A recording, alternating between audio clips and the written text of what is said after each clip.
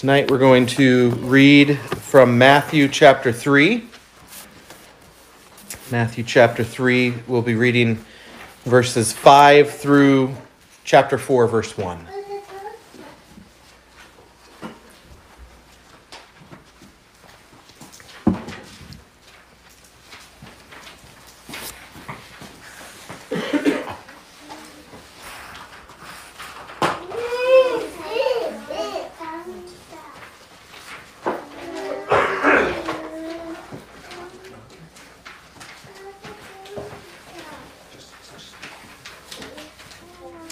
I'm not sure what happened to the crayons. Hopefully you can find them.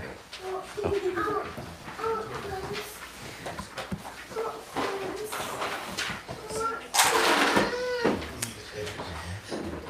Let's hear the word of our God, Matthew chapter 3, beginning in verse 5. Then Jerusalem, all Judea, and all the region around the Jordan went out to John and were baptized by him in the Jordan, confessing their sins. But when he saw many of the Pharisees and Sadducees coming to his baptism, he said to them, "Brood of vipers, who warned you to flee from the wrath to come? Therefore, bear fruits worthy of repentance. And do not think to say to yourselves, 'We have Abraham as our father.' For I say to you that God is able to raise up children to Abraham from these stones. And even now the axe is laid to the root of the trees. Therefore every tree which does not bear good fruit is cut down and thrown into the fire. I indeed baptize you with water unto repentance, but he who is coming after me is mightier than I, whose sandals I am not worthy to carry. He will baptize you with the Holy Spirit and fire. His winnowing fan is in his hand, and he will thoroughly clean out his threshing floor and gather his wheat into the barn, but he will burn up the chaff with unquenchable fire." Then Jesus came from Galilee to John at the Jordan to be baptized by him. And John tried to prevent him, saying, "I need to be baptized by you, and are you coming to me?" But Jesus answered and said to him, "Permit it to be so now, for thus it is fitting for us to fulfill all righteousness." Then he allowed him. When he had been baptized, Jesus came up immediately from the water, and behold, the heavens were opened to him, and he saw the Spirit of God descending like a dove and alighting upon him. And suddenly a voice came from heaven saying, "This is my beloved Son, in whom I am well pleased." Then Jesus was led up by the Spirit into the wilderness to be tempted by the devil. So far in the reading of God's word. Let's pray. Our Father, we come to this awesome passage of our Savior's righteous fulfilling of the law for us. And we ought to tremble, but Lord, we also are coming to a passage of great tension in your church. And so we pray for humility, we pray for love, we pray for clarity this evening. In Christ's name, amen. Well, as I said, we're coming to baptism as a means of God's grace. And it's almost impossible for us at this point in the history of the church to talk about this sacrament without the whole discussion revolving around debate. That's sad, isn't it? Because the Lord's Supper isn't quite at that point, even though there's also a lot of debate, but with different people. Right? It feels different when it's the Catholics we're arguing about the Lord's Supper with or something, as opposed to baptism, where it's often within Protestants. Like the Catholics aren't interested in our discussion of baptism. They don't care what we think. And so it feels closer to home. It feels more painful, I think, because of that. So we come to this, and I've been praying about how to tackle these catechism questions, and I'm actually not going to just work through the catechism questions. I'm instead going to focus with each sermon on one or more statements that have just become assumed within the Protestant Church of America. And the question with all of these statements I want to ask is, are the statements that we just assume to be true, are they supported by Scripture? And so we start with two statements that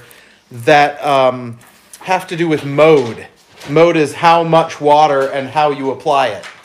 And then we'll get to some of the other things in future weeks, like who should be baptized. But we're going to divide those two questions to try to just think about how much water or in what format it's administered. And so I think there are two things that we hear just made as statements in the church today about mode. One of those is that obviously baptism is done by immersion because in the Bible, Jesus came up out of the water. And the other thing we'll hear often is that baptism, or the Greek word baptismo, means to immerse. And therefore, baptism is to be done by immersion. Both of those are statements that are just said, declared to be true. The second one, I at least twice a year will have a dear friend over lunch or something, just happened to me a month and a half ago, just make the comment, we did our baptisms down in the river with immersion because, of course, baptism means to immerse. And it was kind of a joke. We knew we disagreed, and I didn't bother interacting with it at the time because we weren't there to debate, right? It was a joke, sort of, because he actually does care and believe that, right? And so it was friendly, but also serious. And that's okay, I think, because as we get into thinking about baptism, I want us to realize that the worst position on baptism is one of apathy. I'm glad when people who disagree with me about baptism are enthusiastic. That's a positive word, right? Enthusiastic in arguing with me. Not because I enjoy it. I actually really don't enjoy the discussion because it's such a fight in the church. But it's a good sign because it means you actually believe what you believe. You're not just saying whatever you've heard somewhere. So apathy is the worst approach. But as we think about the mode and these two thoughts, I was going to cover both of these statements we hear about the mode. That it's immersion because Jesus came up out of the water, and it's immersion because the word baptismo simply means to immerse. And I realized it was going to be a really long sermon. So we're just going to focus on the first, and I hope that doesn't seem too simplistic of a sermon this week, because the bulk of the content is next week. But rather than doing a 40-minute sermon tonight, we're going to just think about this first thought, that Jesus came up from the water. And of course, here you can look at our text, Matthew 16, chapter 3, verse 16. When Jesus had been baptized, he came up immediately from the water. And behold, the heavens were opened to him. Mark says a very similar thing. Mark 1, beginning in verse 9, we read, Jesus was baptized by John in the Jordan, and immediately coming up from the water, immediately the Spirit drove him into the wilderness. So both of these passages have this idea of Jesus baptized coming up out of the water. And so what we hear in evangelicalism today is this shows immersion. He came up out of the water, and that means he was under the water. Simple argument, isn't it? But when we look at Acts 8, which is another part of that chapter several weeks ago in terms of preaching and the word, Acts 8 is that story of Philip and the eunuch. And in verses 38 through 40, this is what we read about the baptism part of that passage. And both Philip and the eunuch went down into the water, and he was baptized. Now when they came up out of the water, the Spirit of the Lord caught Philip away. So if you look at these three passages together, they all contain three thoughts. The first, I should say four thoughts. The first is going into the water. The second thought is a baptism has taken place. In all three, the phrase about was baptized is in the past tense. It happened, and then the third thing we read is there was a coming up out of the water. And then the fourth thing has to do with the Holy Spirit. We'll come back to that. But these four elements are in all three of these passages. But the thing about Acts chapter 8 is that it very explicitly tells us about the going into the water and the coming out of the water. It's both Philip and the eunuch that go into the water, and it's both Philip and the eunuch who come out of the water. And it's the same language being used. One word is different in the Greek, but overall it's the same exact statements other than being in the plural in Acts chapter 8. And in each instance, after going in, before coming out, there is a past tense baptism before the person comes up out of the water. And so there are two things that we can do with Acts chapter 8. We could say that Philip's approach to baptism was one of dipping himself with the person. Right? Acts chapter 8 says they both went down into the water. They both came back up. So if we're talking immersion, Philip, we're told, grabs the eunuch and says, 1, 2, 3. And they dunk together and then come up out of the water. It's an immersion that includes the preacher in the baptism. But, of course, Acts 8 doesn't really permit that because they both went in, he baptized him, singular, and now they both came back up out of the water. And so the first option not only doesn't really fit with the he baptized him, the idea of both of them going under, but it also doesn't fit with what anyone I've ever heard of says. I'm sure someone in the history of the church has had this idea that he's going to dunk with the person he's baptizing. There's always someone. But throughout church history, no one has really argued that the pastor and the person baptized go under together. So the only other way to read Acts chapter 8 is to say that the going into the water isn't the going under the water. It isn't the baptism itself. And the coming up out of the water isn't the baptism itself. What we're being told is they went down to, in Acts chapter 8, whether it's an oasis or a river, we're not really told, and they go into the water, and then the baptism takes place, and then they come out of the water. And it's the same type of language we read of Christ in the Gospels. So it raises the question, can this phrase, he went into the water, necessarily prove that an immersion took place? What I've just said doesn't prove it didn't take place. Right? Just so we're clear about what I'm not saying that Acts chapter 8 proves that baptism is not immersion.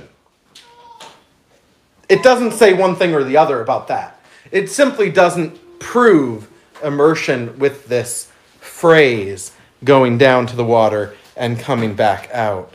It doesn't prove it one way or the other. There's nothing, in other words, said about the amount of water or how it's applied. Just to put this in a clear perspective, a couple of years ago, I baptized Caleb and Shay back to back. So I went, we could use the language of this. Let's see. Both Nathan and Shay went down into the water, and I baptized her. Then she got out, and now she came up out of the water, and then Caleb got down into the water, and I baptized him, and then we came up out of the water. Right? That's the kind of language we're seeing in Acts 8. In other words, the going in and coming out is the equivalent of me, in this instance, getting into a pool with the person And then I baptized them. I immersed them in the pool. The immersion was there, but the getting in and out is what this language is about, which isn't the baptism itself. And that's all I'm arguing about that from Acts 8. But it raises the question, since there's all this parallel language between the occurrences in Matthew and Mark and the occurrence in Acts 8, it raises the question of whether we can argue that for Jesus' baptism either. And I would add, why the singular when it comes to Jesus? Why isn't John, we're told, getting out of the water as well? For the same reason that I stayed in the water when Shay got out and Caleb got in. John was baptizing dozens of people a day. He stayed in the water, doing whatever it was he did there, baptizing, and the people baptized got in and out.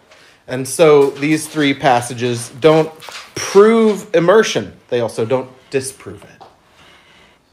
And we're going to have to think more about mode next time under that second question of, does baptism mean to immerse?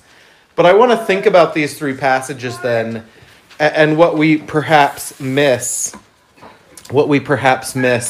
when we focus on those phrases and think that those phrases therefore prove immersion. But if we remove that from what those phrases are about, they come out of the water.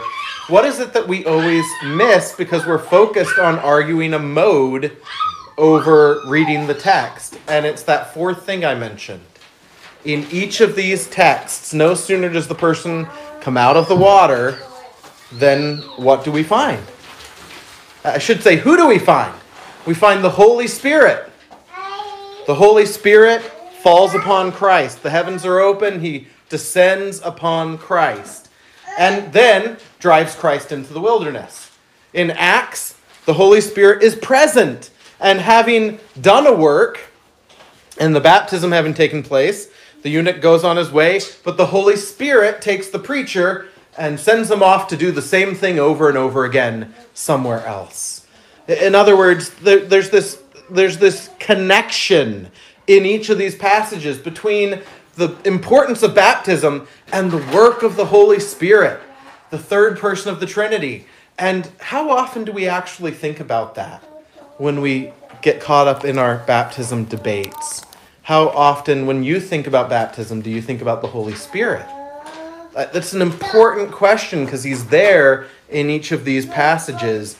He is a necessary part of understanding each of those passages about baptism in these historic narratives. And yet, so often when we talk about baptism, the pronouns I, or if you hold to a different position, we, right? I, or we. But how often is our discussion about the Holy Spirit? Recall what Titus 3:5 says, that the Holy Spirit is the one who does the washing of renewal. The washing of renewal. How can you read that and not think of baptism? Mode aside, right? Whatever mode you think is the right mode biblically, again, we'll talk more about that next week, but surely washing of renewal by the Holy Spirit should pop into our minds when we think about baptism, the Spirit doing a work. Or Ezekiel 36, which we'll reflect a little bit on next week. But in Ezekiel 36, in the Greek Old Testament that Jesus sometimes quotes from, we read from God that he will sprinkle them with pure water and they shall be clean. And he will put his Spirit within their hearts and give them hearts of flesh. And in the Greek translation, which we find quoted by Christ and his apostles, the Greek translation translated sprinkle with baptismo. Something we'll reflect more on next week, but the Jews understood a connection between whatever God is doing with this language of washing your heart and giving you a new heart, and the work of the Holy Spirit. So Titus 3:5, Ezekiel 36, it's verse 25 of Ezekiel 36. Both have this emphasis on the Spirit's work. And surely we ought to not remove the Spirit from the discussion. How powerful that the New Testament also refers to the Holy Spirit as the Spirit of unity. The one in the benediction in Corinthians, the communion of the Holy Spirit. Surely throughout Corinthians, Paul is saying the communion of the Holy Spirit should be the unity of believers. And how ironic that the Holy Spirit, who's present at all these baptisms in Scripture, is left out of our conversations about baptism itself. So we need to make sure that we're keeping the Holy Spirit front and center in all of this.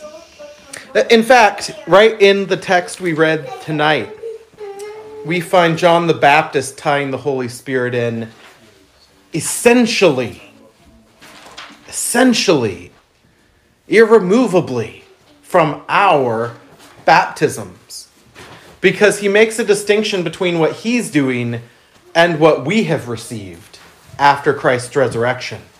He says, I baptize you with water, he will baptize you with the Holy Spirit and fire. And just so we're clear that John is saying not simply that the inward thing is done by Christ, by the Holy Spirit, and the outward baptism we receive is John's baptism. Remember that in the book of Acts, there were men found, as Paul and Barnabas went on their missionary journey, men were found who had been disciples of John, had been baptized by John, but they hadn't stuck around. They'd taken John's message out to the Gentiles, and so they hadn't been there to see and hear Christ. And what do Paul and Barnabas have done? These men are re-baptized, which is something the rest of the New Testament says we don't do, but they're baptized in the name of Christ because John's baptism was a preparatory thing, not the same thing as what we experience. Now, again, that doesn't say anything about mode either, right? That's not what I'm pointing us to here. What I'm suggesting is that John is making a clear distinction between what we have and what he did, and specifically that he can only bring the outward thing, right? John could only get people to repent. Actually, we know that only the Holy Spirit could do that, right? John is the preacher of repentance, calling men to the outward thing of baptism. But there's something different that Christ is doing, and the Holy Spirit is the one in whom we are baptized. And remember what Christ says of that. He says, I will pour out my Spirit on all flesh. Acts 2, the day of Pentecost. Peter reflects on Joel saying that I will pour out my Spirit on all flesh. Once again, that's water language, isn't it? We keep coming back to this water language with the Holy Spirit. So we've been given this rich sacrament, one of cleansing by the work of the Holy Spirit. Preach a sermon on mode, and I haven't argued a position on mode, other than just arguing that these passages don't prove a position on mode. We'll think more about these things next week. We'll think about that statement that I made at the beginning, that does baptismo always mean to immerse? Does it? I'm even gonna take it a step further next week, I hope. Does it always mean it? I'll even take it, does it usually mean it? Does it usually mean to immerse in the Scriptures? We'll think about that more next week, but I want to leave you with this now. I know it's short tonight, but I want to leave you with this now. That as we think about baptism, we must think of the blessed third person of the Holy Trinity. And we need to ask him to bring us that unity he brings, to do his good work within us, Otherwise, all our discussions about baptism are just outward. If we forget about the work of the Holy Spirit, it's the sign without the seal. It's the outward thing you can see without remembering the inward reality of who dwells in us. Who is it that Christ pours out into our hearts to baptize our hearts and make our hearts new so that we might live, with whom he brings us regeneration and the washing of renewing.